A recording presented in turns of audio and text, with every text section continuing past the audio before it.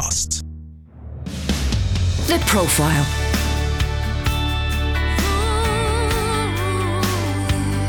You're listening to Premier Christian Radio. Where faith comes to life. Well, a very good afternoon to you and welcome to The Profile here on Premier Christian Radio with me, Sam Hales.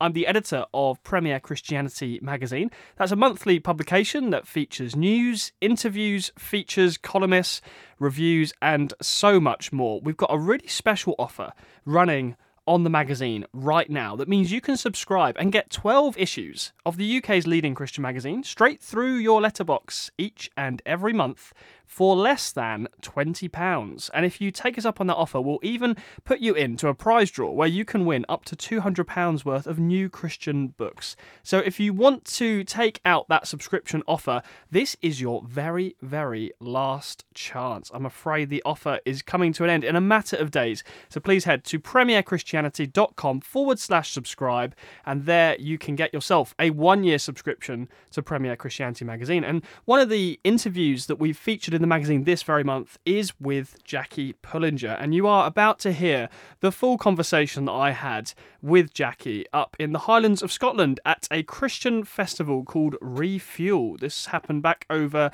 last summer, and we are bringing it to air for the first time right here, right now on The Profile. I found Jackie to be a very straight-talking missionary, and I think you'll hear that in this interview. It's interesting, when we finished the interview, she said, "I'll send me a copy of the magazine, but I won't read it."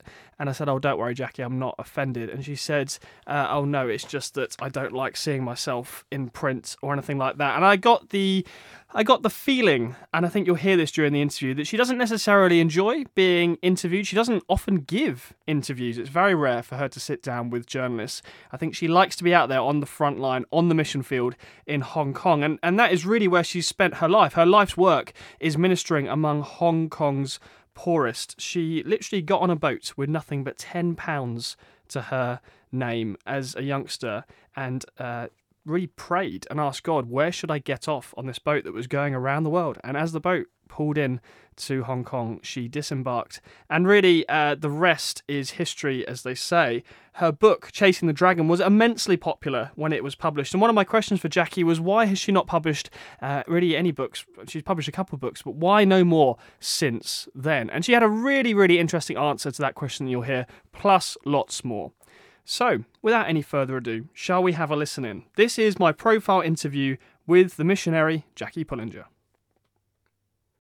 Today's episode is special for two different reasons. Firstly, we're actually recording it in the Scottish Highlands at the Filling Stations Festival. It's called Refuel. And secondly, my guest today, I'm delighted to say, has flown in all the way from Hong Kong. She's well known for her lengthy ministry there, serving the poor, forgotten and mistreated, drug addicts, prostitutes and gang leaders. She's the author of the best-selling book, Chasing the Dragon. Welcome to the show, Jackie Pullinger. Thank you. Now, you're speaking here in Scotland to Christians from across denominations, across the UK, really, and you're talking about reaching out to others, and you're talking about the Holy Spirit. Is there a particular message that's really on your heart for Christians at this event? My message is always the same. It's how to get us sure enough of God's love so we can go out and share it with the lost. It's as simple as that. Do you think sometimes we complicate it? Well, I don't know about you, but to me it looks quite simple. Having tasted of his love, all I wanted to do was share it until I died. I know you've spoken before about wanting to be a missionary at the age of 5 or 6, which is an incredibly young age to know that you want to do that. So what had God done in your life sort of up to that point? Well, I didn't really know him. It was that I was pretty sure that whatever you did, you didn't get away with. He was watching, so I thought, well, I better be on his side. And so when a missionary came to our Sunday school and said, could God want you on the mission field? I thought, well, the answer can't be no. I didn't know what a mission field was. It looked like a rugby pitch to me. But, so I said, I'm going to be a missionary. That didn't go down very well with my friends. And their my friend's parents expected me to be better behaved because I was going to be a missionary. I thought that was very unfair, so I kept quiet about that until I really knew Jesus many years later. And tell me what happened then. What was the change? Because as I understand it, this is the 1950s and 60s, and the country, England at this time, arguably was very different to how it is now in terms of a spiritual climate, and you'd have more of a openness to people calling themselves Christians or having some kind of faith. This was the kind of climate of the time, whereas now it's arguably much more secular. So this was a kind of Christian family, was it? But you didn't really have a proper understanding of Christ until later? No, we weren't particularly. But, we went to church at Easter and Christmas. I went to boarding school and went to church every Sunday. And when I was a child, my parents sent me to an excellent Sunday school. So, yes, we all thought we were Christians because we'd been born in England. Right, and, yeah. So tell me about what kind of changed. What was the moment where you feel like you had a real encounter with God? Well, I hadn't actually met people who looked as if they liked God until I was towards the end of... I was a music student in London, till I was towards the end of my time at the Royal College. And then I met some people who invited me to a coffee party and said they had Bible studies. And I went along to meet men, because they said there'd be some nice men there. And it was the first time I actually heard. Some of the talks were very similar to the Alpha talks. Very similar. It was really getting you to have another look at who Jesus really was. And I decided, either he was mad or mistaken, or he really was who he said he was, the only way to the Father. So I said to him, well, I didn't like that much, that you say you're the only way, because I'd rather be broad, but I'll accept that. And my life really did change when I said thank you for making the way. Then I saw it really wasn't a narrow way at all. It was a broad invitation. But I listened to what was going on in those talks, because the people who asked me actually looked happy. I hadn't met anybody that looked happy knowing God before that. Yeah. So that made the difference, I think. Isn't that interesting that part of your testimony is in meeting Christians who were living life to the full, as Jesus promised that that's the opportunity that was available to us? Well, you hadn't seen that before. Well, I'd met Christians that backed me into a corner and asked if I was saved or washed with the blood or something. I had no idea what they were talking about, and I just wanted to disappear. But no, I like these people, so I listened. Now, as the story goes, and it is a fairly well-known one, really, because of the success of your book, Chasing the Dragon, you came to a point in your life where you decided to get on a boat that was going around the world with about £10 to your name, and you were going to pray and ask God where you should get off the boat and be a missionary. I'd love just to take you back to that kind of a time, an exciting, faith-filled time perhaps, or was there a sense of apprehension as well?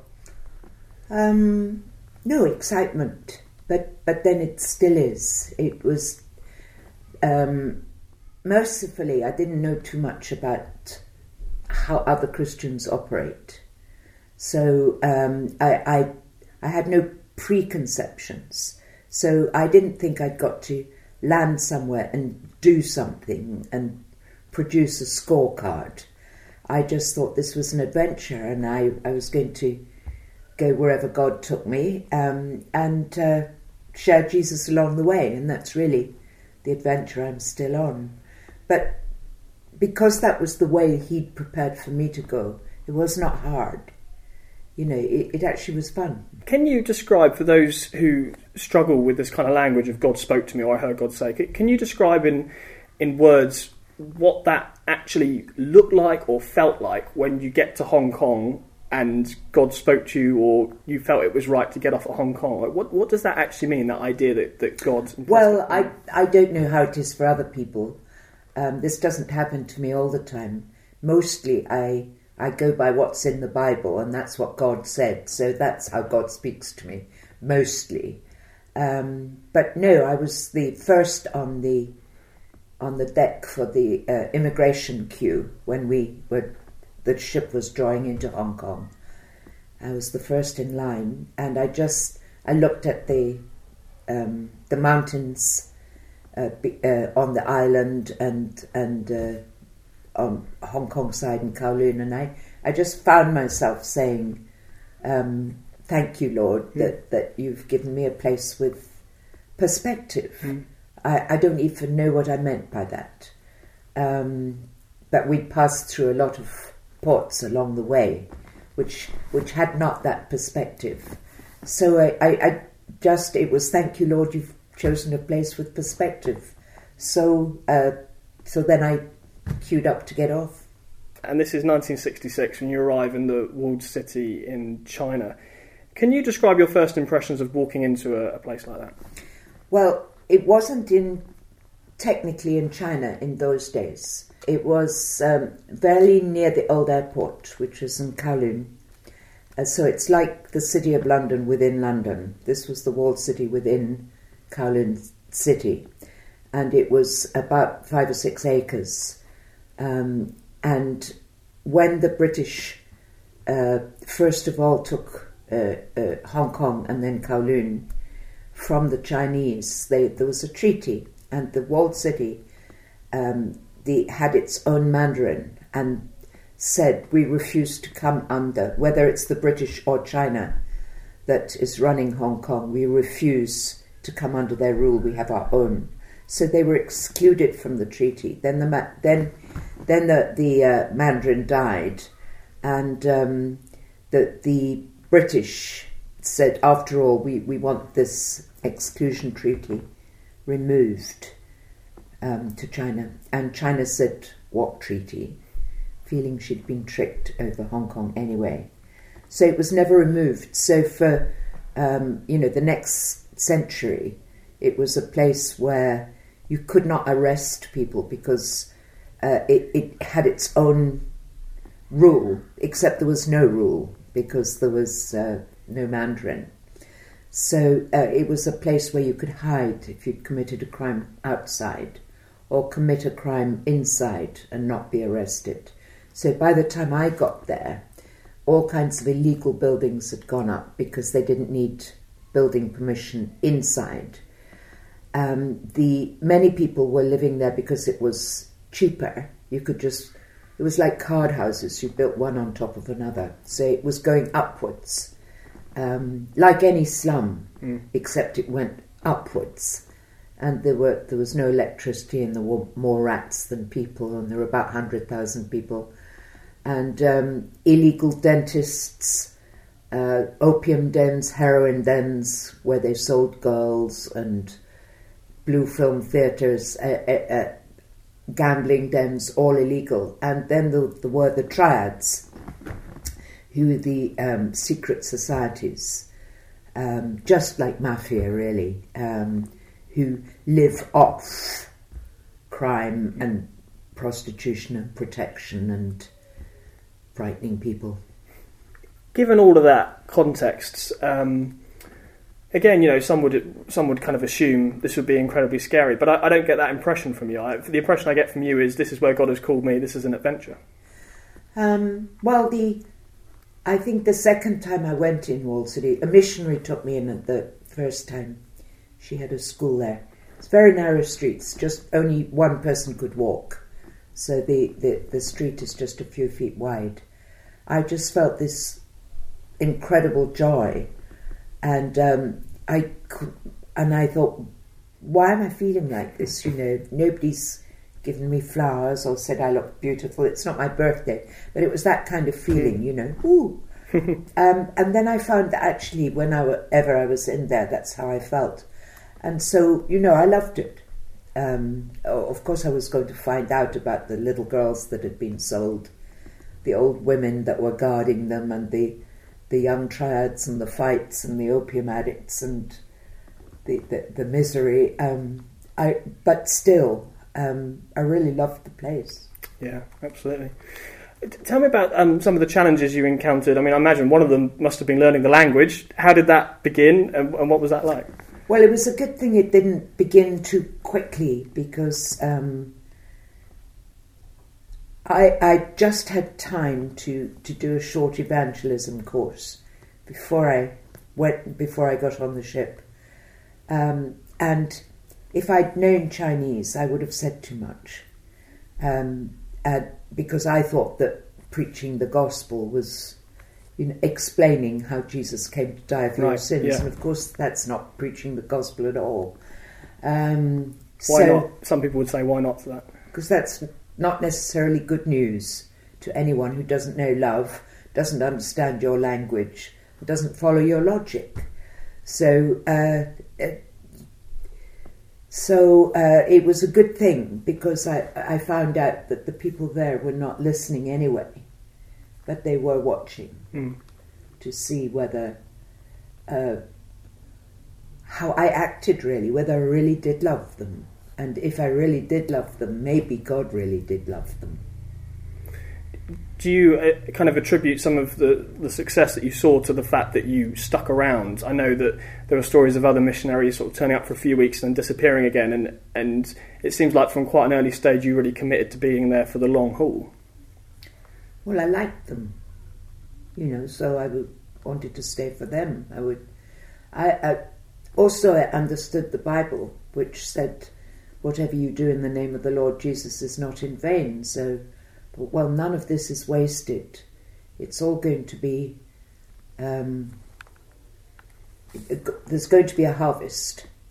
And if I never see it, it doesn't matter, because there will be a harvest. So I understood that. On the other hand, I was saying, Lord, if you don't break through quickly, many of these people will have died before they live. So, although I'm willing to wait and go on, please will you be quick. I know one of the first things you did when you arrived was set up a youth club. Can you tell me a bit more about why you took that approach and what happened and what that turned into? Well, I began to... I taught outside at two very good schools, so I provided for my own living. Mm-hmm. And I taught inside at the missionary school, inside the walled city, and began to notice that the young people had nothing to do. There was no music or art or recreation. There was no light in there. So I thought that if the only choice is a brothel or a gang or a drug den or staying in your house, let's give them a neutral choice. So it doesn't even have to be Christian. So let's have ping pong and darts, and we'll go out on barbecues and do something normal. And of course, I'm going to have Christian meetings as well. But mostly when I had them, all the people went outside and whistled and waited till I'd finished the meeting with myself, and then came back. But they were very happy to come to the youth club, and we did skateboarding and mountain climbing and summer camps and swimming and, just ordinary things that kids should do. You're there as a missionary, so do you remember your first convert? Oh, well, yeah. He was somebody who was about to join the triads. And I remember telling him the story about Naaman the leper, how he just went into the river, which was a foolish thing to do, because he said he'd got a better river, and said it's just like that if you come to know Jesus. And so his name was Christopher, and he that's how he met Jesus. But then after that, it was quite disappointing, because he avoided me. for quite a long time. And I trapped him some months later by a sewer. I mean, it was...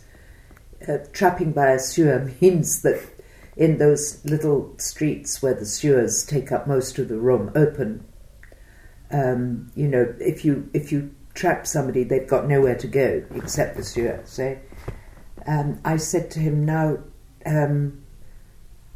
some months ago you came to know Jesus. Why have you been avoiding me ever since? And he said, well, I came to know Jesus, but you gave me a library. And, I'd got all these follow-up books.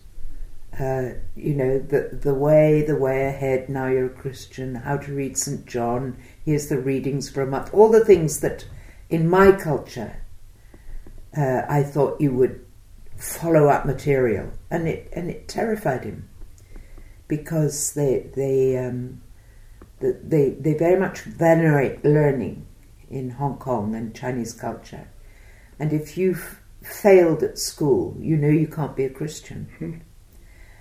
Because they think being a Christian is all to do with studying and being good enough. And his worst fears were confirmed. I'd given him all these books and he'd just come to know Jesus. So I thought, oh, whoops, I better... It's the wrong way around. Right, I better learn how Jesus would do it. Yeah, absolutely. So much of it is cultural, isn't it? You think, well, me as a Western Christian, what you need to do next is do some reading. And as you say, that was completely off-putting for this person. I mean, some people have argued that as Christians in the West, sometimes we are just a bit too bookish. Is that something that you would agree with? Different ways of hearing good news. I mean, today we've got colloquial recordings of the Bible in people's own language, and you find completely illiterate people can listen to a miracle or a parable and recount the whole thing back to you quicker than you or I could, because oral people who can't read can remember, and when they listen to a story, they listen as if they're in the story, and then they say, well, if Jesus opened that man's eyes, Jesus can open mine, so they actually come to faith. So I think the Word of God's terribly important, but it depends how you access that. Nowadays, I didn't know this then, but nowadays when people come to know Jesus, we pray with them for the gift of tongues immediately. It's not an optional extra. We say, by the way, he'll give you a new language to help you talk to him. So they do, and several times this has happened, that within a few days they're prophesying, and one man prophesied half of Philippians 2, which he'd never read and couldn't read anyway. 4 days after he came to know Christ, and he was still on drugs. So I do think the Word of God's important, but how it comes, how you remember it. What we try to do lots of times now, especially with old people, is sing it. Because the old people that we meet have got terrible language. They've grown up only hearing bad things. It's a virtue in China to say you're ugly or stupid, or to tell kids I'll beat you to death. This is awful culture way of speaking to kids. So when they come to Christ, they've only got bad language. They don't know how to speak nice. So we thought, well, it better be. You've got to put something in. It just doesn't. Nice things just don't come out. Yeah. They've only heard foul language. So we try to sing the scriptures. Well, that brings us to the end of part one of my interview with the missionary Jackie Pullinger. I hope you're enjoying the conversations so far. Hear lots more from Jackie Pullinger right after this very short break. We'll be right back. Everything that God creates is for the purpose of redeeming human beings. I'm telling you now, some of your prodigals, husbands, wives, children, brothers, sisters, are not so far from the kingdom as you think. What has been done on the cross not only reaches into the human heart, but also into nature. Everything within this world is screaming the name of Jesus, but he's also showing up in a face-to-face way. Learn how to give reasons for the hope you have. Unbelievable, the Conference 2018 on DVD and digital download. Order now at premier.org.uk/shop. The Profile.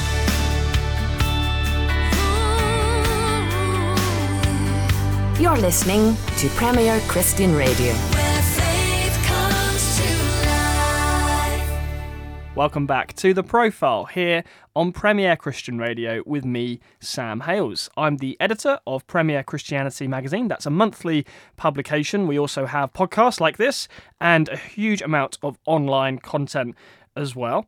But when I'm not overseeing Premier Christianity magazine, I have the great privilege of conducting some of these profile interviews. And today's guest is a really special one. Jackie Pullinger is best known perhaps for her book Chasing the Dragon, which details her incredible ministry.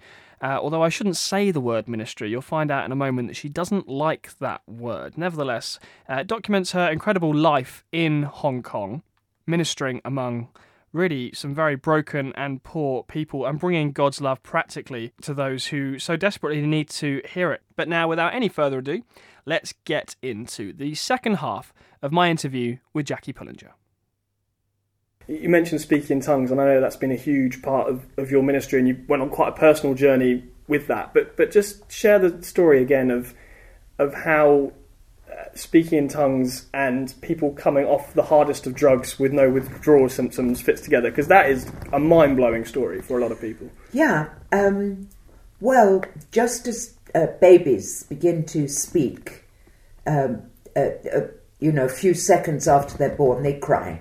They know just what they want to say. They have things to express when they're born. They just haven't learnt the language. So I believe that God gives us a language to talk to him so we can express all the things we don't know how to express. And if you're a drug addict, and our people have no language of feeling. They haven't grown up being asked, what do you feel? What do you think? What do you want? It's not in their vocabulary. So all the anxious, fearful things inside them when they speak in tongues comes out, and that's why they can then go to sleep. It's just, instead of keeping stuff in, it comes out, and as the Holy Spirit goes on filling them, the frightening stuff comes out, and they don't even know what it is. Sometimes they do. But it isn't as if somebody's got to get in touch with their feelings, then express it, then deal with it. God's much kinder than that. There's scary, awful stuff that's gone on in their lives. Why would you have to say it out before you could get free from it? So they just speak in tongues, and the stuff that's been buried down there deep comes out, and then they go to sleep. And then they wake up and they can eat. We pray some more and they go to sleep. So it's very kind of God. It is very kind of God. It's also not the quote-unquote normal way that people come off substances. Yeah, it's not cold turkey either. We're not expecting them to suffer. But we do have someone with them for 10 days. Minute by minute. And I understand this isn't everybody's story, but I also understand there have been instances of people who've come off heroin and they haven't had the shakes, they haven't had the physical symptoms, and all you've done is pray for them, or they prayed in tongues. Yes. And they've come off completely. Well, yes, that's just what I've been talking about. Everyone, yeah. But that's just the beginning. That's the physical getting off. That's just the beginning. Then we've got the whole life. And I guess that must be some of the joy in your ministry, in seeing people come through from being saved, from being addicts to now Well, what is the next? Have they started their own ministries? Have they gone on to travel and be missionaries We themselves? don't talk about ministries. Right. I don't have a ministry either. I just have a life. Okay. No, the joy is not seeing them come through. The joy is knowing Jesus.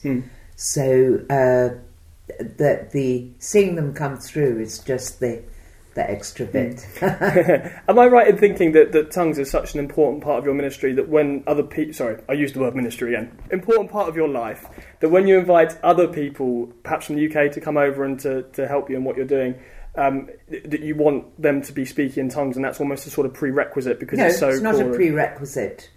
The prerequisite is, would you like to help pray somebody off drugs?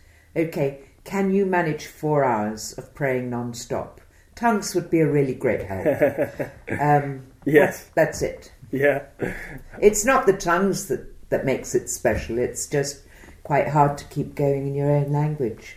So a lot of what we've been talking about is detailed in your book, Chasing the Dragon, which is a very, very popular book. It's one of those books that in this country, if you're an evangelical Christian, you've almost certainly read it.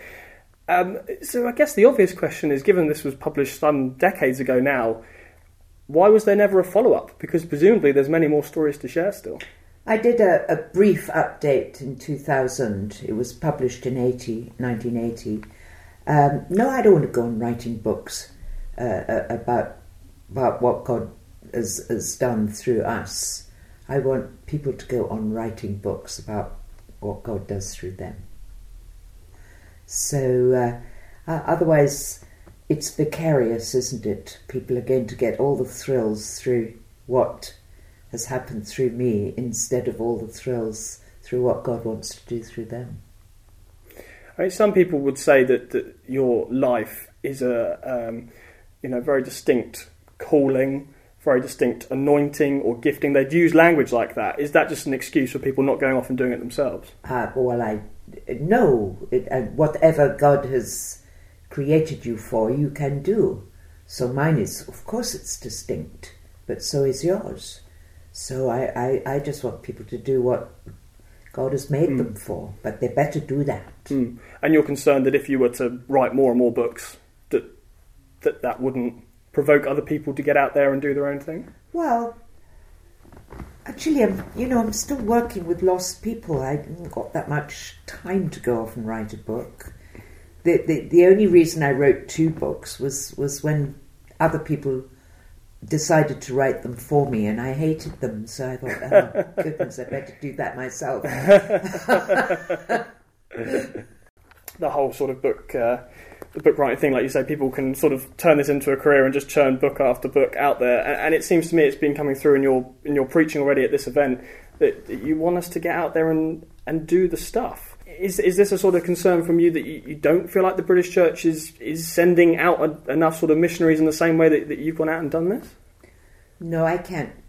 I have no comment to make about the British Church, except to see in the last few years I've seen more and more individuals going all over the place, so that the tide has turned. No, my concern is that Scripture has told us clearly that we are all to be going, and that the reason the Lord has left us behind is to do the job that he told us to do. So we better get equipped to do it, and instead of living this life as if this life is it.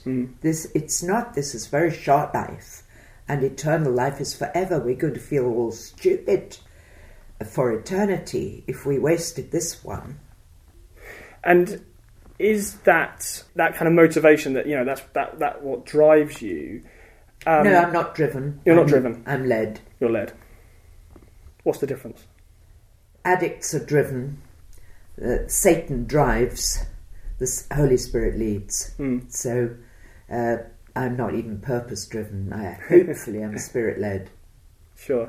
So when you set off by yourself to get on a boat and go to Hong Kong, how much of that was, as you say, you were being led by the Spirit, and how much of that was other avenues had been closed to you? Because I know you've spoken before about where you tried to sort of join up and do the traditional thing. And the reason I ask this is sometimes there's an emphasis on sort of team ministry and you go with other people, and sometimes it's kind of frowned upon if individuals sort of go off as lone rangers, and I'd just like to hear your perspective on that.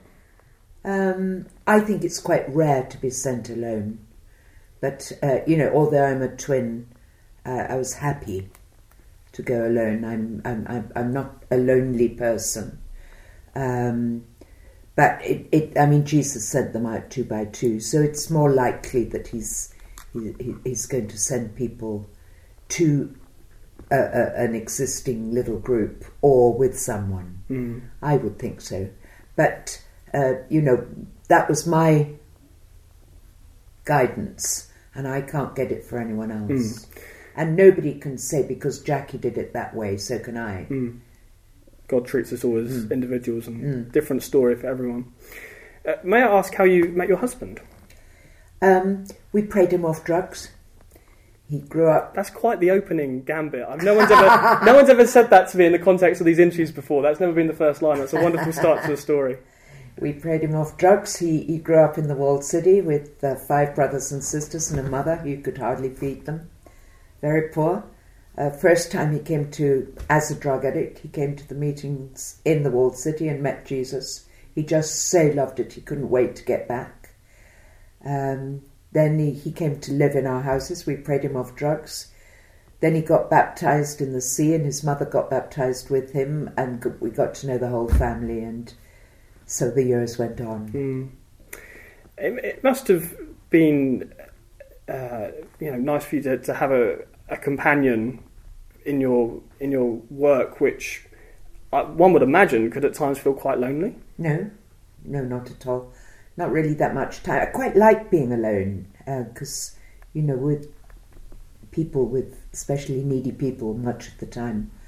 And for most of the time when we were praying people off drugs, it was in my own home, so I wasn't alone.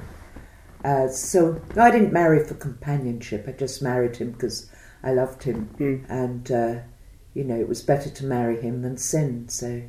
Yeah. I think you mentioned this morning your talk about marriage and singleness and men and women, and you're talking about the fall and how we do sometimes have kind of warped perceptions of all of this stuff, even as Christians, about men and women. You were very open, I thought, very honest and upfront about that sort of thing, which I think people really appreciate, the kind of boldness and the bluntness, if I can put it that way. Is it a fair observation that your style of preaching is quite blunt and to the point? I don't know, because I don't listen to many preachers. You see, I that's it. I missed that whole thing out. I came to know Jesus and I went off to Hong Kong. So I haven't listened to many. No, and I'm sure you wouldn't sort of set yourself up as I'm a preacher because you're a missionary and you just happen to be invited to places like this. But you accept the invitation, so you must feel like this is part of what God's calling you to. What part of what I'm supposed to do is to equip bits of the church to learn some of the things I've learned that they haven't. That's it. So to share that, because we know a bit about spiritual gifts and the poor and God's provision, and so it's good to share that. So the whole church gets to grow a bit. And I know, your life is, as you say, you still live in Hong Kong, and I've been told, obviously, never to dare ask a woman her age. But let me put it this way: that no, I won't answer truthfully. Well, let me put it this way: I don't think anyone would imagine that you're looking at retirement plans. Well, I'm not employed, so no.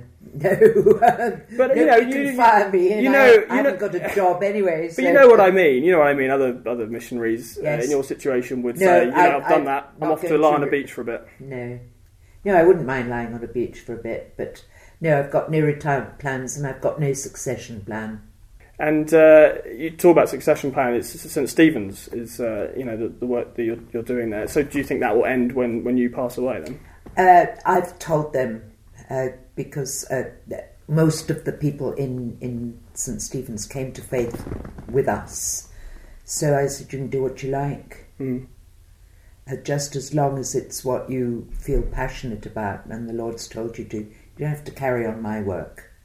So if St. Stephen's goes on or not is irrelevant. Right. I think many Christian groups exist long after they ought to have stopped anyway. The group serves a purpose for a season. I don't know what you think of this comparison, but some people have compared you to Mother Teresa. I don't know what I think about that either. Well, one could perhaps see where they're coming from in that you've devoted your life to serving Jesus and serving the poor. Well, they just happen to have been the ones that responded. And, I think everyone's called to the poor. I really do. Even though some people say I'm called to the rich poor, I say you have to get involved with the poorest of the poor at the same time. Anyway, we just can't make excuses that it's businessmen or journalists or rich poor film stars, Sure, that's valid, but also the poor. Mm. Because the poor need help. Mm. They need food. Mm. And I guess you have seen extreme poverty in the places that you've ministered, that many people in this country, myself included, at this stage of my life couldn't comprehend. Is there an emotional cost to what we've been talking about of walking with people and to a certain extent taking on their pain, taking on their burden? No, you don't. Jesus took on their pain, so... But your heart must go out to them, surely. Sure. Is there not an emotional cost to that? I don't know what God gave us emotions for. I mean, Jesus was sure angry when people offended the temple. And so I'm angry when people are not fed and they ought to be, when they're ill-treated and it ought not to be. But we're supposed to be. But if you're merely angry or merely sad, that eats you up. But compassion goes more than that. There's something you can do about it, and you do that with a broken heart. If you rely on your own, it will suffer too much. And then your heart gets hard, or you try and guard it, or whatever. But if your heart's been broken, it's fine, because then you get His, and that lasts. Of course, the walled city, which is where we've been talking a lot about, is where was eventually knocked down, replaced with a park. What were your feelings around that time? Were they mixed emotions? Oh, sure, because that was where I'd spent half my life and seen the Lord do sweet things, where a lot of people I loved lived. So I was nostalgic for all of that, but not for the death of the drug dens and the rats and the girls who were in the brothels, of course not. So I was happy that many people got a nicer house. Do you, because obviously as I say you're based in Hong Kong, I think you were saying just before we came on air that you don't really keep up with what happens in this country. Is that true, that you're... Oh, well, I'm not a great media... I mean, I watch TV, and I've got still family in this country. So I'm aware of what's happening worldwide with the poor, with slavery, with wars, with hunger, with refugees, and I'm terribly concerned. But you probably wouldn't keep up with the ins and outs of the Brexit debate, for example. Oh, I do. You do? Did you vote? Did you vote in the Brexit? No, I lost my vote when I came. When I went. No, I didn't. But every week we pray for world leaders and every country in the world because we're told to pray for leaders. So we do. We are concerned about the world and this country, yes. What are your kind of prayers specifically for this country at the moment? That this country would know the heart of God through Jesus. There have been times in England and Scotland where this has very much been so, but it doesn't. The inheritance doesn't just go on. It has to be reclaimed or stirred up. Well, Jackie, thank you very much for your time. Just final question before we go, and it's, you might have covered this already, but I'd be interested to know, do you ever think about the word legacy and what that might mean for you of how you'd be remembered? Oh, I couldn't care less, you know. I've made wonderful plans for my funeral, which, of course, I'm not going to be able to see. It's, you know, my friends are going to knock up a wooden box. All my remains, if there is still any elasticity in them, are going for medical research. So we haven't got to bother about a grave, which is good. I've chosen the songs, which I'm quite interested in. The legacy, all I care about is that there are some people walking by foot from village to village, sharing their bread, praying for the sick, leaving one page of the Bible or a song and walking on to the next village. It's a wonderful place to leave it. Jackie Pullinger, thank you very much for coming on the programme. Well, there you have it. That was my conversation with the missionary Jackie Pullinger. I do hope you enjoyed that. I certainly was very challenged by much of what she said. We, of course, wrote up that interview for the magazine, and if you want to get a copy of the latest issue, you can do. Just head to our website, and you can type your details in and request a free trial version of the magazine that features that interview. It's been great as well to see many people reading it online. Literally tens of thousands of people have read that interview online as well. So I think it's done its job in causing some serious food for thought amongst all of us. It's nearly time to wrap up the show, but before we go, I don't want you to miss out on our special offer that we're running. You can get a year's subscription to the UK's leading Christian magazine for less than £20. This is really a great offer. It's a half-price subscription, and time is running out on it. You've only got a matter of days before this promotion comes to an end. So would you like a year's worth of content, both online and in print, for less than £20? It's the UK's leading Christian magazine. I am the editor, so I'm slightly biased, but I do highly recommend it. It's a great way of keeping up to date with all that God is doing in the UK church and beyond, as well as reading interviews with more fascinating people just like Jackie Pullinger. So if you want to take advantage of that deal, that half-price subscription, you need to go to premierchristianity.com/subscribe. I've been Sam Hales, and it's been great to have you along for the ride this afternoon. Do hope you enjoyed that, and we will see you next time.